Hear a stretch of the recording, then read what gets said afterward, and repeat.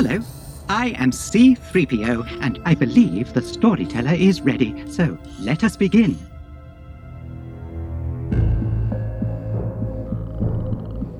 The episode picks up pretty much exactly where the last one left off.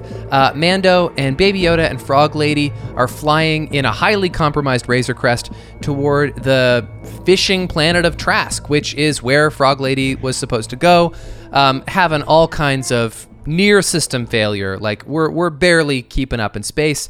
Do a really, really shoddy, almost crash landing down into the docks. Seems like they're probably going to make it, and then kind of last minute, Razor Crest just kind of like snuffs out this like disgusting blow of malfunction and rocks over into the water, takes on some damage. Everybody's okay, and there's lots of fish people there, deckhands to kind of take in the Razor Crest, but she's seen better days, and he's going to have to pay for her repairs while they're at port.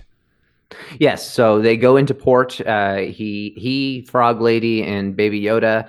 Frog Lady starts to kind of call out, looking for Frog Man, and then we hear a slightly deeper frog gurgle, or ribbit, you could say. And Frog Man and Frog Lady reunite, and it's a really, really heartwarming moment for two just like frog and toad-like creatures. And they kind of like rub heads back and forth, and Frogman is extremely grateful to Din, points him to a tavern where he can learn a little bit more information about where these Mandalores are who look like him. While he's in there, he speaks to a barkeep who points him to a fisherman who can then take them on a long sail to find more Mandalorians on the other side of the planet. And so while he takes that journey, we find ourselves with Baby Yoda and Mando on a fishing boat, and the fishing captain wants to show Baby Yoda this really cool creature eat, and that it's an interesting thing and he should want to watch. And so he shows him, and then while they're distracted, knocks Baby Yoda into the pit to be swallowed up. But Din is smart and closes up the pram to make sure Baby Yoda is at least in his shell while he's swallowed alive. That's right. It was a trap all along. So Mando dives into the cage to rescue Baby Yoda, but then he is also trapped underneath there, perhaps with this beast, but every bit as threatening is the fact that these sailors are now stabbing him through the bars of the cage. Basically, they want to kill him and take his Mandalorian armor because it's so valuable. They don't even seem to know that Baby Yoda is as valuable as anything else. Okay, so his goose is cooked. Yeah, we were just talking last week about how he is always like just about done when suddenly some stranger flies in and saves the day.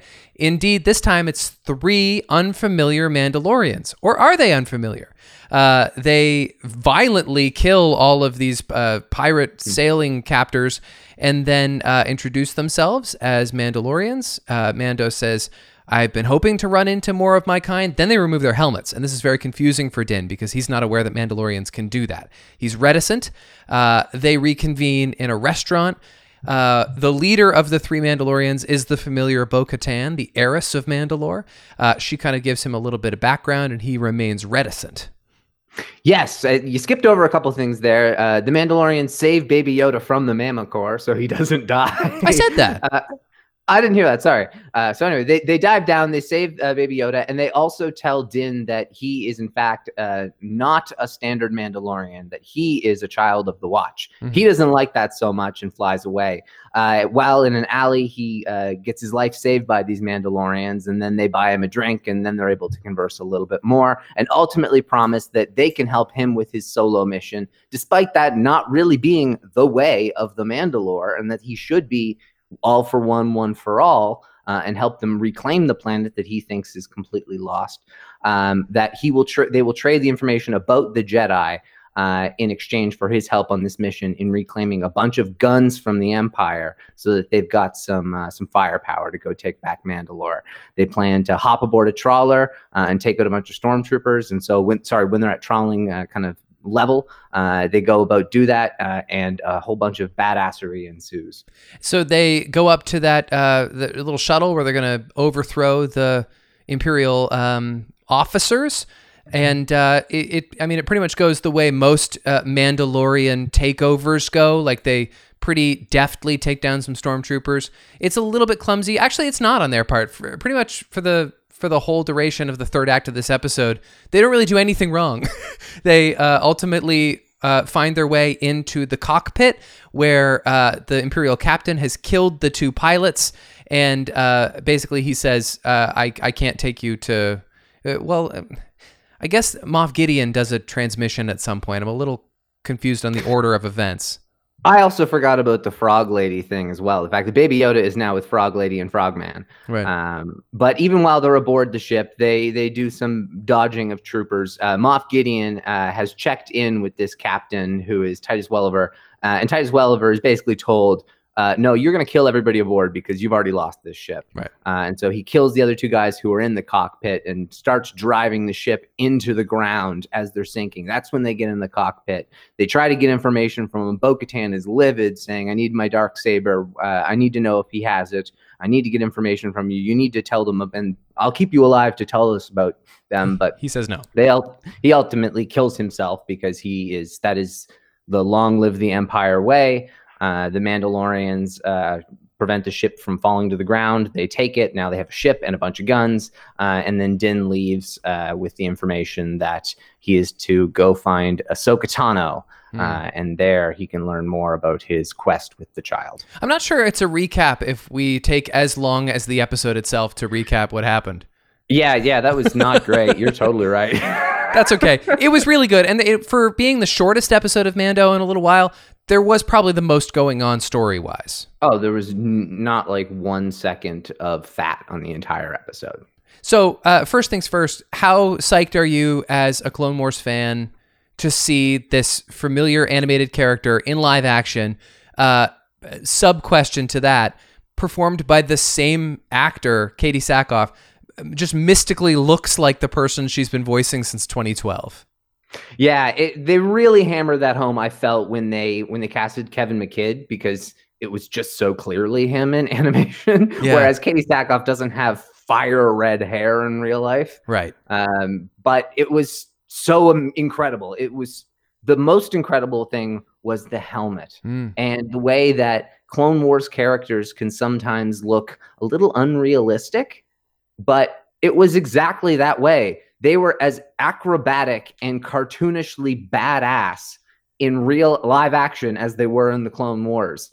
And they looked just as lived in and as believable as any live action Mandalorian.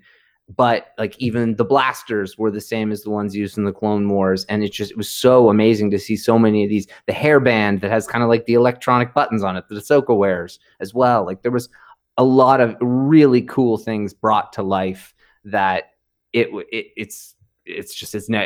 hasn't been done before, and it was done to such an incredible extent, and to like a really like it was very fitting. It wasn't weird. It was very appropriate, and this is a character that fits within the plot and the story, and they had planned ahead, and they did great with their voice casting, and I mean it's what you want to see when it comes to all of the pieces lining up and making the galaxy feel lived in and as one, and that these stories are actually connected and not just kind of one-offs of, oh, I get to tell my story now. No, these are all like we're uncovering the stories that happened in this galaxy far, far away, not just telling stories in this galaxy far, far away. Well, something The Mandalorian as a series does really well is refuse to be exclusionary. I think we've talked about this recently, about how you can be really learned and studious about extended Star Wars canon through the animated shows, the comic books, or the novels, or whatever, like you are. Or you can choose to just fixate on the really like main cinematic stuff, like me, frankly, and like most people. But I have happened to see enough episodes of Clone Wars to know who Bo-Katan is, and so as soon as I saw that helmet, it was really gratifying. Now, I don't know who the other two are, Koska Reeves and Axe Woves, if I'm pronouncing this correctly. I do know I've heard you say the name Sasha Banks before. Yeah, the reason why was because there was, I don't know what it was, but there was mystery about the character immediately as soon as she was announced to be in the show. And then they even like played that further by putting her in the trailer as this mysterious person who was just in this cloak. And everything to me, it felt like it was probably going to be a Mandalorian. I felt like she would have been an appropriate casting for the character of Sabine, who was another Mandalorian, and I thought there was a potential chance could appear. I mean, you're going to potentially get Sabine or Bo-Katan. I thought the odds were we're probably going to get Bo-Katan, but you never know where these characters are. We're getting Ahsoka. Ahsoka was last seen with Sabine, so there's a lot of logic there. But they were also kind of teasing this. Turns out she's a character. The name comes from like I think a board game or like one of those like book games from like the 80s. The name is an old name that just is from Legends. The character has like basically no story whatsoever to the character. They just found a really old name and were able to kind of canonize the character. These two don't really have any stories that we know about. They're just two Mandalorians who clearly follow whatever way Bo-Katan is also this is the way. Right. And so whether you know all that stuff or you know nothing other than that, clearly they're Mandalorians, the experience of watching this episode is still rich, although I will say Becky knows a lot less about Mandalorians than even I do, and she found it very confusing, like Din did. And I imagine there were a lot of viewers of the show who really buy into this Mandalorians can't take their helmets off. I'm not so sure I wouldn't think that too if you didn't help me along the way. And so maybe that's okay. Maybe that's expected. You're supposed to learn as he learns that they're not all children of the Watch. And I think that's really interesting. And I think it's particularly interesting because Bo-Katan is a character who her sister was the pacifist Duchess leader of Mandalore. Mm-hmm. She was at the time, heir of Mandalore. She was the leader. She turned it from its kind of warrior nature into more of a pacifist world that was able to peacefully live. But there was a sect called Death Watch that Bo-Katan was a part of. And they were kind of they were terrorists. She got out before some of their most egregious acts. But Darth Maul essentially took over Death Watch, killed their leader, then took over the rest of Mandalore, killed Satine, Bo-Katan's sister, and essentially all of the rest of Bo-Katan's family. And so this was in Maul's quest to hurt Obi-Wan as much as possible, who was in love with the Duchess. Right. But all of this is like just wonderful connected backstory that Bo-Katan has a dark side, and she gets angry and she lies. She pray I don't alter the deal any further kind of moment with Din later in the episode. Yeah. She's got a mean streak in her, and it's interesting because she is the way of the majority of the Mandalorian people at this time, or what it's believed. But this kind of subsect, this Children of the Watch, leads me to believe it's those who continued to follow Darth Maul. Now, a lot of people kind of pointed this down, but it's really hung to me pretty early on, was the fact that the armor has horns. Mm-hmm. The armor's Mandalorian helmet has horns, which is an homage to Darth Maul. She followed Darth Maul, or her family line did. So that leads me to believe that the Children of the Watch are those who believed that Death Watch didn't go far enough, and that they're the Children of the Watch. They're the next generation of bringing this old school warrior mentality back to Mandalore. And so if they're the Children of the Watch, it just makes more sense for it to kind of be building off, because Death Watch was this extremist group, but Bo-Katan just described this group as an extremist group. Now, she had gotten away from Death Watch, but this isn't Death Watch. This is like almost, it seems to be like it's the descendants of Death Watch, or the descendants of those who felt like maybe Darth Maul should have won that war and been our leader. But there's a lot of political nuance in there that is lost on the vast majority.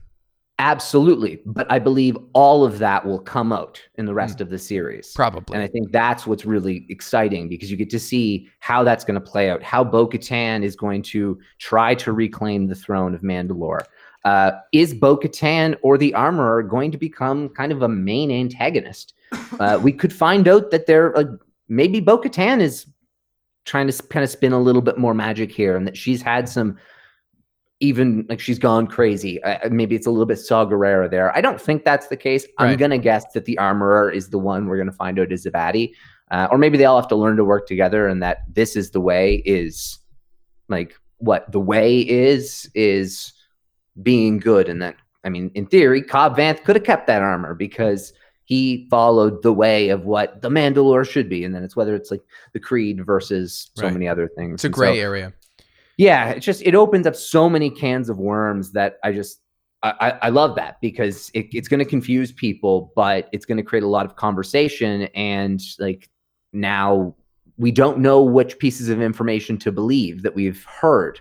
And from a certain point of view of Star Wars, it can all be looked at differently. And that's what Star Wars is always great about, because it's like the prophecies can be misread and there's all these things. So I thought that's what this episode excelled at even more than anything, is because it may raise questions, but I don't have any doubts that those questions will be answered. Speaking of moral ambiguity, explain to me again what the state of the Empire is at this stage, because we're post Return of the Jedi. We have this Titus Welliver character who is very distinctly, again, another character who's not given a name. He deserves a name canonically, even if he only appears briefly, because he is a captain. He's an Imperial captain canonically. He's driving an Imperial ship. He's wearing Imperial uniforms, and he says, "Long live the Empire." And so, his boss is Moff Gideon, I guess. Who's Moff Gideon's boss? What is the Empire? Does it exist? Is there a Snoke? When's the First Order going to happen? It's interesting, like, because I listened to a lot of Star Wars podcasts. I don't know where I heard this one, but I heard it theorized out there that is Moff Gideon potentially the best of the worst? I don't know, but maybe he was maybe he was left behind. Maybe he was not chosen to be part of the First Order, and he's clinging to the remnants of the Empire. Could be. Potentially. I don't think that's the case. I think that he probably reports to someone, or is just like a lot of people within the Empire, a terrible, power-hungry person who is in favor of oppression for personal gain and has realized the Empire has fallen, but I have this current carved out part of the galactic map that I'm going to try and retain as much power as possible. And so, like, the New Republic doesn't do a great job policing. They don't have jurisdiction over all areas. They're not militaristically active. Like they don't have a military. That's what is in a lot of the canon novels and information between Return of the Jedi and The Force Awakens, is that the New Republic doesn't develop a military, and that's why the Resistance has to be the Resistance, and why they don't have a military to fight the First Order. Right. It's because they demilitarized after the Empire had fallen. And so we're in this period where the Empire has fallen, but there appears to be these sects that we don't know which ones are united. If Moff Gideon reports to someone, I mean, maybe Moff Gideon is Force sensitive. He says he's like a descendant of Darth Vader. Was he part of the Inquisitorius, which were essentially those who were Force sensitives who were taken in by the Empire, not to kill, essentially to train and to do dirty work, to be assassins and whatnot. But who knows? He has the dark saber that's been used by people who aren't Force sensitive, so I don't think that's necessary. I think it's just a power move. The state of the Empire it's in question. So this guy who is a captain, I mean, I saw this was another thing that I heard in another podcast that I thought was a total reach, but really a really smart observation, just that can be headcanon. Titus Welliver is tanned as hell. Yeah, he is. He is not a thin, pale Brit like in the original trilogy. Very good point. So in the original trilogy, is a guy like Titus Welliver a grunt out on the field, and all of the upper people have been killed, and that's why he's a captain? That could be. Because he's not anything. No, you're right. And he's just a pawn for Gideon in this case, because as well, he's just, well, long live the Empire. You know, your ship is, you lost too much of it. He clearly has a menace. He clearly has a hold over at least a couple of these people, in that they're they're afraid of what he might do to them. No matter how big his cloud is, I don't know. But like Titus Welliver answers to Gideon quite loyally to the point where he dies by suicide with that like electroshock capsule that he bit into, which was kind of gruesome. Like cyanide, kind of. Which is actually kind of cool. I like that actor. I liked him in that role. I wish that he lasted longer because I could have seen him in Star Wars in another capacity. Although he has mad J.K. Simmons not my tempo energy, and I mean that's an Oscar-winning movie star. That's not a character actor who you know from a couple of things. So if you're gonna put him in Star Wars, it would have to matter. But I think I could see J.K. Simmons in Star Wars. Yeah, I could too. And I thought Titus Welliver, like I cast him as the voice of Darth Plagueis and what we'd like to see sort of thing. And I think that'd be really cool. But I thought he didn't stand.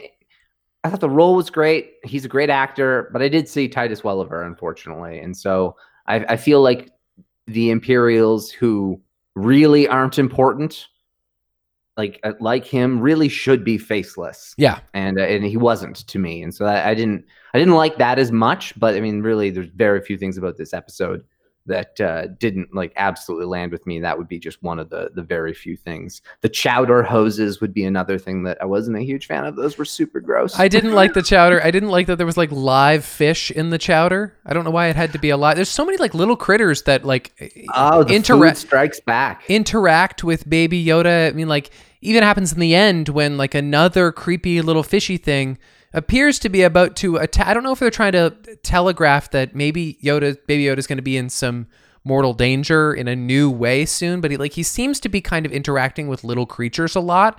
And there's more stuff with him, like kind of while he's being babysat by the frog couple, they give birth, I guess, to their first little tadpole, and he is kind of bonding with that a little bit. I still feel like there's some unspoken spiritual connection between him and the eggs that maybe we're yet to discover, or maybe that's just him relating to nature. They did reiterate that he was hungry in this episode. Yeah. So that might just have been it. But I thought it was really good. The kind of like he was learning to pet the frogs as opposed to eat them. He ate them in season 1. Nobody had any issues with that. Yeah. And he ate the little, like, of course, the eggs, but he didn't eat it. He pet it, and like he was learning. And I don't know, it was kind of a Din was also very like dad-like to him. Like there was a great line. He said, "You're going to stay here, so I'm going to be respectful and mind your manners, and you know what I'm talking about." Yeah. Yeah, he was very dad-like. There's another one. He don't play with your food. He tells him in the chowder restaurant. Yeah, that was a great one. Which is a classic. And he's just dad. Looking up like, "Hey, how'd you do that? Thank you, though. I appreciate that." Hey, let's talk about Bryce Dallas Howard, who has directed one episode per season. Interestingly, both of her episodes have been like contained little new worlds, and both of them fishing communities, which I find to be an interesting coincidence. She lands the Razor Crest into the new atmosphere, a la her dad directing Apollo 13. It's exactly the same. And good point. Yeah. And I think she's doing a fabulous job. I think she's great. I think she's queued up to be the next one to get the next Star Wars project, next directing gig of magnitude. She's gunning for it. Well, I mean, she's clearly shown that she can work within the community. She's learned from Filoni and Favreau. If you watch the Star Wars gallery, she's like a kid in a candy store. Yeah. She really is eager to learn about things. Everybody was really excited and said she was great to work with. I wasn't a huge fan of episode 4, her episode in season 1, but I still liked it a lot. The only one I wasn't a huge fan of in season 1 was the gunslinger on Tatooine. And this one was incredible. And it was also really different than the other one. So it did show a lot of range, and it showed that she can pretty much do anything she needs to. I mean, that entry scene was incredible. The cinematography on that was so cool. Just the free fall. And then the blowing up the fishing ship and the Mandalorians shooting off up into the sky with their jetpacks, and just the amount of action. It was such an incredible episode, and I think she's next on the docket after Taika and Deborah Chow clearly won out season 1. Bryce Dallas Howard is leading the next offer for this season for me. And the set design was absolutely spectacular. The docks in the opening sequence, and I just like all the details. Like, I don't know if you've noticed, but sorry, what are the fish species that Admiral Akbar is? What are they called? Mon Calamari. which I don't like that they're called that. Kind of similarly to how I don't like that there's real fish or frog? frogs. So like that's just like a really human sounding word. There's a Mon Calamari guy in a cable knit sweater who kind of became a bit of a meme in the last day or two. I don't know if you've noticed. Hilarious. He was, but just like the fact that he's like wearing like a Chris Evans Knives Out sweater is just funny to people. Except, I mean, it makes perfect sense. Like It's a fisherman's sweater. it's a fisherman's sweater, but all the netting when he goes inside the cockpit and he just kind of grunts Mon Calamari. It's just He great. says it like a curse word almost. Yes, he. Mon Calamari. Well, he says another curse word, which was one of my trivia questions, so I might as well give it to you now. Dank Ferric? Okay. Well, yeah. Why wouldn't you at least let me ask the question? sorry. I said Sorry, I have a trivia question for you. Sorry, he said that one in like the last 2 episodes too, I think. I know. My question was, it was a Jedi Master question, although I guess not. What swear word is uttered by both Din and Bo-Katan at separate points in this episode? It is Dank Ferric, which I guess just means like goddamn. I guess, but I the first time I heard it, it's so silly. It 'cause is it's really so silly. clearly just trying to be like rearranging, god damn it. Yeah, it's just like a random Star Wars-y sounding thing. It doesn't have any meaning whatsoever. Yeah, but I think they're up to like 5 or 6 Dank Ferrics in the series so far. I'd never noticed it before. Okay, let me give you another trivia question. Padawan question. This is really easy. What does Mando pay for repairs to his Razor Crest? 1,000 credits. 1,000 credits, and he doesn't really feel like he gets his money's worth. Well, I don't know. I kind of think he does. Dude, kiss it goodbye. Your ship is wrecked. You need to invest in a new one. Well, I'm quite confident that the next episode, he's going back to Navarro to potentially talk to the armorer, but also to talk to Grief Karga because he needs some money to fix his ship. Yes. He's probably not going to be able to make it all the way to Ahsoka, so he needs that stopgap, which is Carl Weathers' directing episode before they get the Dave Filoni written and directed episode. Well, yeah, you mentioned Ahsoka. So we already knew, I mean, pretty much beyond the shadow of a doubt, we were going to get Ahsoka Tano in this season. It's nice that it's so intrinsically connected to this Bo-Katan episode. She might not come back again this season, but she specifically directs Mando. I think she will. Maybe she will. That kind of tends to be the what they do in the show, I guess. They bring back the heroes after you've met them in a previous episode. And you mentioned how Bo-Katan had that very Darth Vader-y, pray I don't alter the deal kind of. It was like clearly it wasn't exactly that line, but it was designed to be like that line. Yeah, it was a mocking. This is the way, because he was the one who said that wasn't the deal. Right. So she had another moment where she's talking about where to find Ahsoka, and by the way, that's my Jedi Knight question. Where specifically does Bo-Katan tell Mando to take the foundling in search of the Jedi? It's the forest planet of Corvus. Yep. In the city of Caladan or Catalan. Caladan. It's Caladan. Caladan. Yeah, 'cause I think of Adelon as one. Forest planet of Corvus. And so the way she phrases this is very much go to this point, go to this place. There you will find this Jedi. It's very video game. Well, it's very Ben Kenobi on Hoth. There, go to the forest moon of Dagobah. There you will find Yoda. There you will find Yoda. It's just like the way that sentence is arranged is specifically Star Warsy. Yeah, that's a really good pickup. Another one that was a really cool thing, not that way, but another thing was when Bo-Katan goes down to reach her hand out for Din. Yeah. The offering of like saving from a Mandalorian. It parallels when that also happens to him in his flashback, and the first time he's rescued by a Mandalorian. Yeah. And so this is interesting because this is time he's actually being rescued by a real Mandalorian as opposed to a child of the Watch. Or maybe we'll find out that they're not so extreme. Maybe it's just a little bit of he said, she said, everybody's enemy. Grass is always browner. That's my guess, is that they're not necessarily like an evil extremist group. They're just like a little more intense, and so therefore there's a little bit of tension between the two sects. But I'm sure the crossover will be okay. Yeah, I don't know. It's interesting because of the history there, but it would make sense for it to be kind of merging together to go against the Empire, which is likely still like Moff Gideon could be occupying Mandalore for all we know. Yep. Yeah, that's true. But like he said like rendezvous with the fleet or something, or you won't be able to meet west with the fleet or something. He said something about a fleet, so maybe that fleet's outside Mandalore. Anything, and that's the reason why they can't get back. Anything you wanted to take back? I really had no major takebacks, no issues with the episode. I will say, like, when Baby Yoda and then Mando get tossed down into that cave, and then they're caged over, and there's like stabbing through the bars. That was very upsetting. It's not like a take back, but it's like very disturbing and intense and frightening. It was very stressful. We're rich brothers, drown them. It's like it's you're very worried.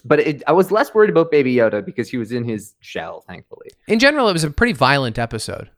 It was, but it was great in that regard. Yep.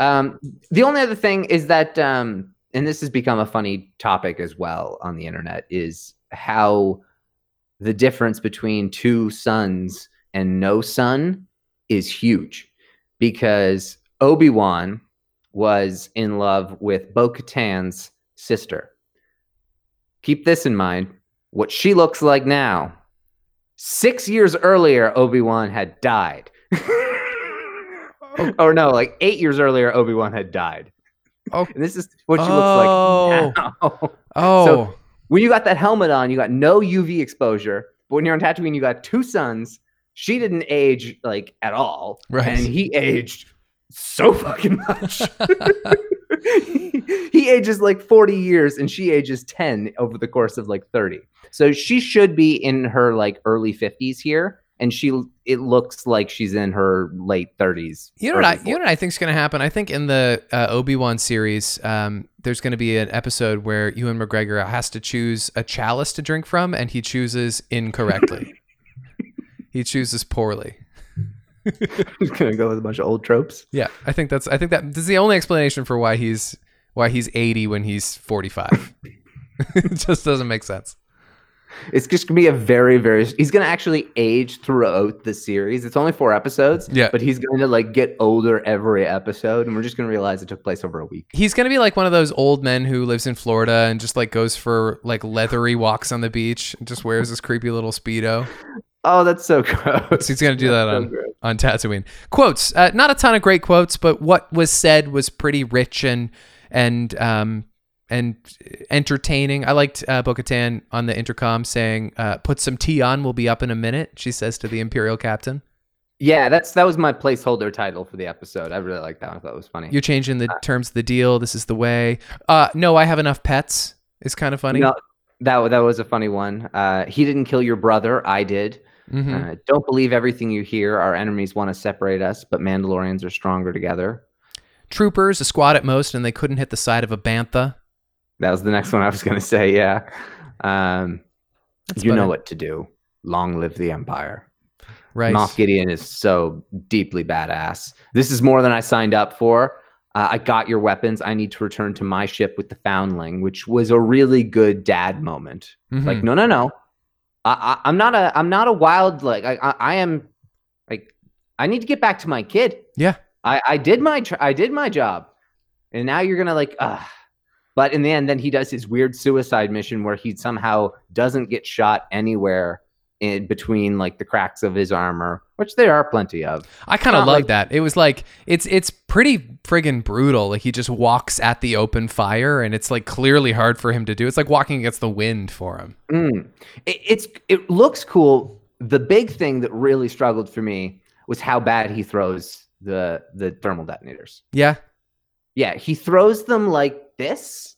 Yeah. Okay. And they somehow like he throws them like he's throwing them to separate corners of the room, mm-hmm. and then they go dead straight through the gap. Yeah, it was very impressive.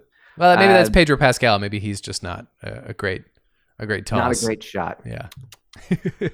But it was one thing. It was also to notice how much better at hand-to-hand combat these Mandalorians were than Din as well. That's true. Din is always getting his ass kicked in hand-to-hand stuff. He's a great like gunslinger, but these were like gymnast style, like cartoons almost, the way they were animated. Well, I mean, Din is he's got good gear and he's had to like learn on the streets, but he never like took a martial arts class, right? Like whereas maybe the others did. They were part of like a proper organization. Absolutely. Yeah, they absolutely were. They were like child soldiers to a degree, kind of. Why don't you give me some trivia questions, because I've already blown all of mine. I was right about to. What do the Quarren try to feed Baby Yoda to? I think I actually maybe said it in the summary. Well, yeah, you did say it already. I think you said it started with the letter M. I wasn't familiar with the term. It's called a mamacore. Mamacore. Pretty gross. Like kind of another one of those circular, Yep. toothy mouths. Yeah, it was. I wouldn't like another circular toothy mouth if like it had been a bigger. But it was not the main part of the scene. It was kind of a distraction to make you think it was the main part of the scene. It was minimal and it was very Star Warsy in that here's where I keep my giant pet that's actually like a Cyclops or something, and I'm going to feed you to it. That's been done a lot, and we love it every time. Yeah, exactly. Yeah. For how many generations has Bo's armor been in her family? 3 or 4 generations. Take a guess. 4. Oh, so close. 3. It was 3. Okay. Yeah. All right. And got a couple ones here. What type of ship do the 4 Mandalorians rob and ultimately steal? It starts with a G. A G. It's Yep. like a. I mean, it's like a freighter. I don't know what the word is going to be, but I remember seeing it, and it starts with a G. It's a Gazanti freighter. It's an Imperial Gazanti freighter. Yeah. Yeah. Very cool. Another thing. Speaking of Imperial hardware and ships, cool that they seem to have modified an AT-AT and turned it into a crane. Yeah, that was really cool. That was some Set design. Corellia-like vibes in terms of the way it was just making use of equipment around it. And of course, and to be honest, as much as that could be a repurposed AT-AT, it also could just be the way the cranes are designed, and probably is more likely that. Totally. And when I see big cranes in our city, they kind of look like AT-ATs to me. So it's just kind of a crossover of the two concepts. I've got 2 outside of my window right now, so it's kind of great. I can see one built of Lego in your on your shelf right now. It looks fabulous. That's right. That is the ATM-6 from The Last Jedi that tries to, blow the shit out of Luke, but doesn't. 1,400 pieces? 13 something, I think. Nice. It was a fun one to build. It was really cool. I always wanted the Empire Strikes Back AT-AT Lego set, and this one was like going out of stock earlier in the year, and I got it on sale. And then of course I forgot, like, it is the 40th anniversary of Empire. They're gonna come up with one later in the year. I was thinking, they'll never have another AT-AT set. But anyway, I got this one at a good deal, so it was a smart buy, and it was a lot of fun to build. It was a child's dream of mine accomplished. Good. So check that off the box. Congratulations, that's excellent. Anything else you want to say about episode 2.3, The Heiress of Mandalorian? I think we kind of said it all.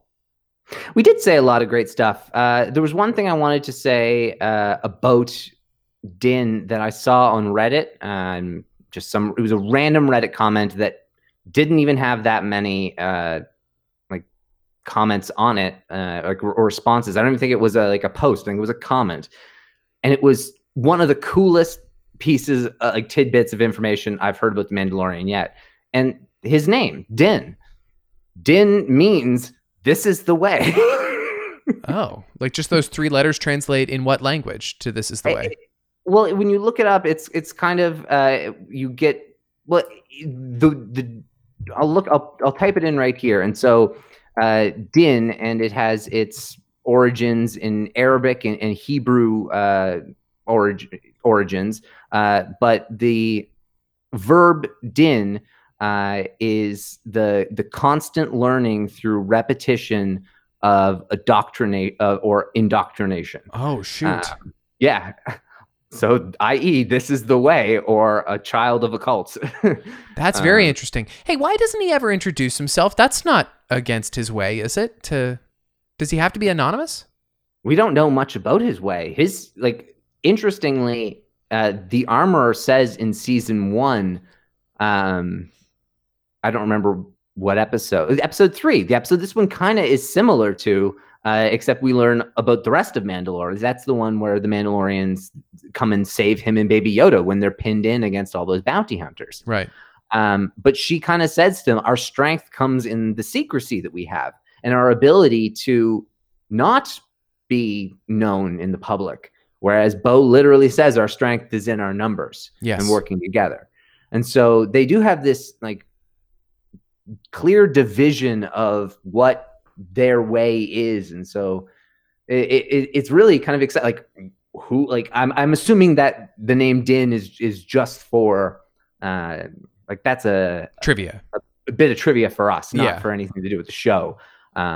but it definitely shows that there's something to that character, and that maybe he's going to do a lot of unlearning, and maybe some of those rumors that were going around, the garbage rumors that Pedro Pascal was unhappy on set, were because he's going to have his helmet off a lot in season 3, and people just assumed that was because he complained, not because maybe he just learns and is able to do it. Imagine. So maybe that was just a bunch of people putting stupid things together, and people love to snowball and say that everything in the world is crumbling and that somebody's a terrible person on set. But I don't think there's anything else to say about that. That was just a really exciting little factoid I found, and I thought that seeing that this week was even better after learning more about the Children of the Watch. So. Well, it's not dissimilar from learning that Vader is German for father or whatever. Like it's that one is just lucky though. Is it just lucky? I guess because they named him before they knew he was the father. Yeah, that's very interesting. That's one that people always say. Oh, that is lucky. Yeah, no, that's a good point. I wasn't thinking of that. Dark Vader. Yeah, and that's why he's dark and insidious. You just remove the INs for the Sith titles in the original trilogy, at least. Right. Dark and Maul. Whatever that means. Yeah, it doesn't work as much. No. That was a wonderful transition, though, to the news. Okay. And the only thing, or not the only thing in the news, but one of the big things in the news in the last little while, actually is about Darth Maul and his potential use in the sequel trilogy. Oh. And so it was revealed a little while ago, just about some information. I forget where it came up exactly. But just some notes on George Lucas's discussions around what would be included in the sequel trilogy. Now, this is before the selling to Disney or even hiring Michael Arndt to work on scripts or even treatments. This was likely during the Clone Wars, during the early days, before even Maul's reintroduction into the Clone Wars. Mm-hmm. This is before his use in Solo. But what the potential for it would be that Maul would be the main villain and that the underworld would be the main antagonizing force as opposed to the First Order, and that chaos rises and that Maul is the leader of that. Darth Talon is Maul's female Twi'lek apprentice. She does the majority of the work in the trilogy. She's far more visible, a la Vader, to Sidious in the original trilogy, and then Maul would be kind of a little bit more secretive as a big reveal sort of thing. She would be used to seduce the child of Han and Leia to the dark side, their Ben Solo equivalent. Luke would then unite some people from the survivors of Order 66, and then reunite the Jedi, while Leia rebuilds the kind of galactic Republic. So this would have taken place significantly shorter period of time after Return of the Jedi. So maybe more like a decade as opposed to 30 years. And so it's kind of an interesting thought as to how that could have gone. And then he shifted over and replaced Maul with Uber.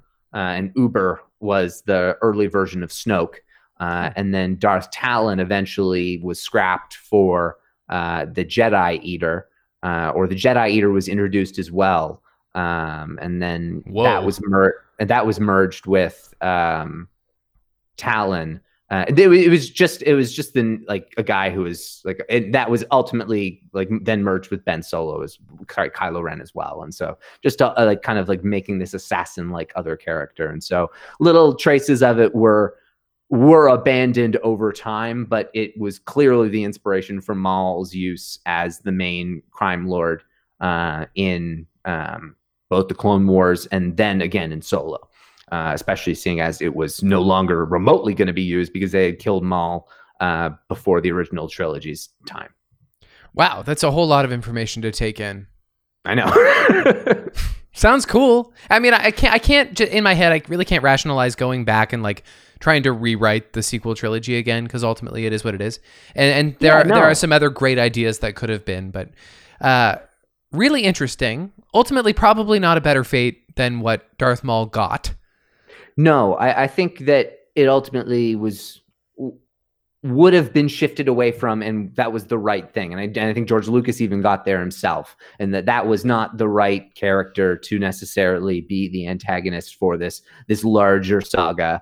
Although some of the other key points there I think are really interesting. I do believe literal seduction to the dark side is a really interesting path that Rey almost went down in the sequel trilogy, but didn't. But would be nice to literally see happen. I would also am like really desperate if we get a 10, 11, 12 for the turn to happen in the trilogy in the middle. So we get the full picture as in you give us. I don't know whether it's like you view the saga as like a 2, 3, 4 or. I don't know what I'm trying to say here, but it would be nice to see the before, the turn, and the redemption in one trilogy or set of movies. Well, because we've seen two Skywalkers have not turned at all, and they're Luke and Rey, and the two Skywalkers did, and they're Anakin and Ben Solo. And so we have seen Anakin turn, but we just all agree that it could have been done better. And so I just would like to see someone more gradually and effectively break bad in Star Wars. Yeah, I that's a really good point. I was more so referring to I would like to see like the Vader's arc is the full 6 movies. Yeah. And so you don't get to see that arc in just a singular trilogy. And I know that's hard to do, and maybe that's probably the reason why it hasn't been done. However, that's a really, really cool way of doing things. And I don't know if you could do the way you just described in a movie. But oh my God, how cool would it be to get a long, like a slow burn break bad in TV with a character? Yeah. Or even with a movie, but just any form of a slow burn break bad would be great. Obviously, that's like one of the great character studies of like modern entertainment, Walter White. We were talking on the show recently about how the most effective way or efficient way in which that same transition has been achieved in a singular movie is The Godfather with Michael Corleone. I mean, he's not like a squeaky clean school teacher in the beginning or anything, but like that is a tremendously successful turn to complete dark evil, and it never feels like whiplash. And I think you can achieve that in a Star Wars movie. You don't have to take 6 years to do it.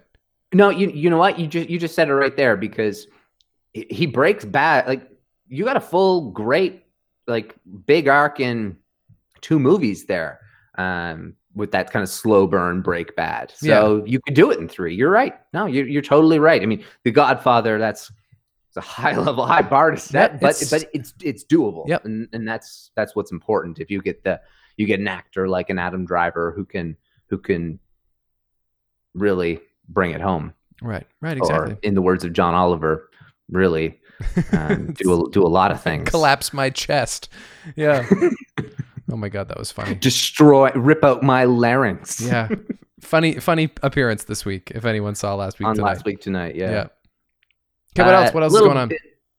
In the comics, Vader is fighting Oshi. They're doing some like filling in the blanks and stuff for Rise. I actually think it's a huge mistake and really stupid to do, because nobody gives a shit about a patchwork comic trying to fix plot holes. And like, if you want to try to fix these plot holes or make this movie age better, you need to make this actually worth a damn. Not just be a comic that's coming out the year after. Right. Let it percolate. Let it sit for a while. Like, there's zero chance that this can have any impact or emotional weight to it, or solid resolution to making that movie make more sense. Mm-hmm. The Rise of Skywalker novelization, in my opinion, is as bad as the movie. As sloppy as the movie. Yeah. I don't like to say the movie's bad, because it's some wonderful moments in it, some incredibly cool moments, and some of the best things in Star Wars. I mean, even with just like the cool little Ben Solo moment, and just even any moment with Ben Solo in general. Right. Everything with Kylo Ren. But sloppiness is a word that excellently describes that part, and this seems like a sloppy fix to it too. So that's a little annoying. Yeah, that's not going to do. When it comes to a really, really, really delayed fix to a problem in Star Wars, I think we may have one though. Early reviews. We're recording this on the 16th, but comes out tomorrow. Apparently, the holiday special is a blast. And so that's really exciting. Wait a second. The special comes out tomorrow? It comes out November 17th. Yeah. Oh my God. I'm so excited. Yeah. Apparently some of the voice acting is like really bad. Or like really off, I should say. Like apparently like Finn more than anyone. And that doesn't surprise me. And Rey, I've heard bits and pieces, and some of it's like, oh, that sounds. Oh no, that doesn't sound anything like her. No, and so it's kind of all over the place, a little bit up and down. It's just a very exaggerated impression, as opposed to like trying to just do the character. It's like an exaggerated impression almost. So does it have like apparently it's a blast, and so that's really exciting. Apparently it's tons of fun. Does it have like a tomato meter score yet, or anything we can judge based on? I don't think so. It's going to come out on Disney Plus, but it apparently it pokes fun at itself, and it does it in a very good Lego Star Wars-y way. It's not nothing about it takes itself seriously. But you got Billy D. Williams, you got Anthony Daniels, and you got some like familiar animated voices as well. And so if the early couple reviews, there's not been many. I've just seen a couple articles. I guess a couple people got to see it early. But they were all very, very, very positive, and that it's clearly doing it the way that you should do something like that has such big stakes that you can erase those stakes and still keep all of the fun and the things that we love about it. So we'll no doubt have some things to say about that special in the coming weeks, but we've still got 5 more episodes of The Mandalorian to cover. And so then I guess we'll do a podcast. It'll be a month late at this point, or at least the special will be a month old at this point, but that'll give people a little time to see it, maybe see it a couple of times. A lot of folks are not quite ready to consume all their Christmas movies yet anyhow. So we'll do it. We'll wrap up this season of Mandalorian over the next 5 weeks. And then we'll just as it's kind of nearing Christmas, we'll take some time to chat about this special at length. Yeah, I think that'll be an appropriate way to do it. And I mean, this is the only thing that we've done as it's gone anyway. So there's nothing wrong with doing a little bit after, and also a little bit more in line with the time of year and the calendar. Anything else you want to talk about that's going on in the news? Really not much. I heard a rumor that inside Disney, they felt that the only episode that was weak in season 2 was episode 2, was chapter 10. They said they felt internally, like just a rumor, that every episode was a home run except for that one. And so, I mean, I've kind of felt that way in the first 2 of the 3, that second one wasn't a home run, but the other 2 have been. So that's really exciting for what the rest is to come. That's fabulous. I mean, the second one just kind of stands alone. Like not a ton of it is that consequential. Other than not bad. No, it's just it's not that consequential, which is fine. Yeah, and I mean, if you really needed to, they absolutely could have made it and this episode one long episode if you needed to. Yeah, but it would be too long. It would be too long, absolutely, and it would have a weird kind of pacing to it. Yeah. Anthony Daniels loves The Mandalorian and really would like to be in it, so that should be granted.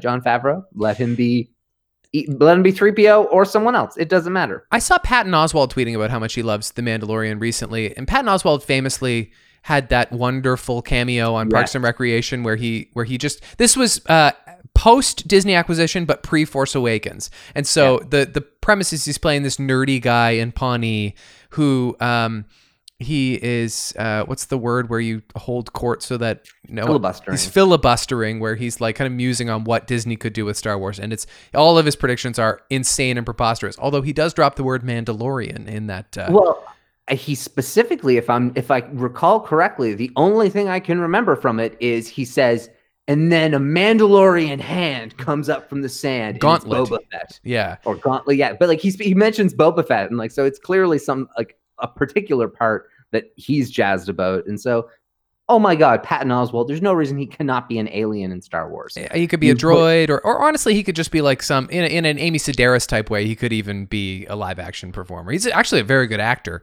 And so I saw him tweeting about the show, and I thought he's definitely entitled to a role at some point. Certainly. There were some rumored titles for season 2 of The Mandalorian that have proven not to be true, but I wonder if they were potential placeholder titles, because the title like The Marshal and the Heiress are kind of obvious if you know what could potentially have been coming in this season. True. And so it makes me interested. They were called the Search, the Confrontation, the Bounty, the Republic, the Loyalist, the Sorcerer, the Return, and the Empire. And so if they were potentially like filming order and like placeholders, it just makes it interesting because, I mean, logically, the Search, he's starting the search for more Mandalorians. That's could be the Boba Fett one, or the Return could be the Tatooine. Sorry, that's like the first episode of the season. There's an episode called The Sorcerer. That makes sense for like Ahsoka's. But there's an episode, interestingly, called The Confrontation. And so it makes me wonder, like, potentially, will Din have his conversation with the armorer, and will it not go so well? Yeah, right. Will she like beat the living hell out of him, and Baby Yoda needs to like remind us, hey, I've got the Force still, and then save his life. That could happen at some point. He could go back and be like, you fed me lies.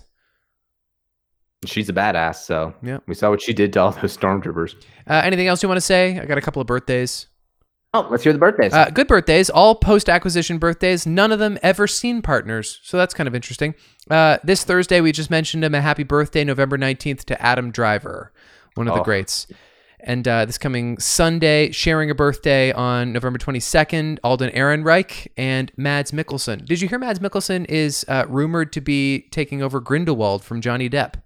Oh, I didn't even know that was rumor. I thought that was confirmed. No, that's cool. Not. It's not confirmed. It's all happening very quickly. Yeah. He's a beloved actor, and I think he's got a comedy right now that's getting him like a bunch of awards buzz. It's hard to imagine, to be honest. Yeah, I know. I think he plays a teacher who's like has a bet with other teachers who can get the drunkest at school.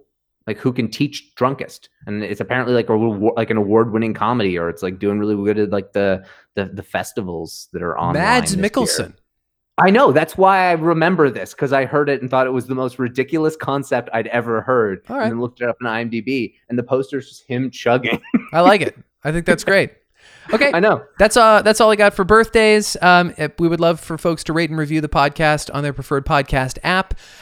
If you have any thoughts on episode 2.3 of The Mandalorian, The Heiress, you can tweet us at Recorder66 or email recorder66podcast@gmail.com. And until we are together again, may the Force be with you.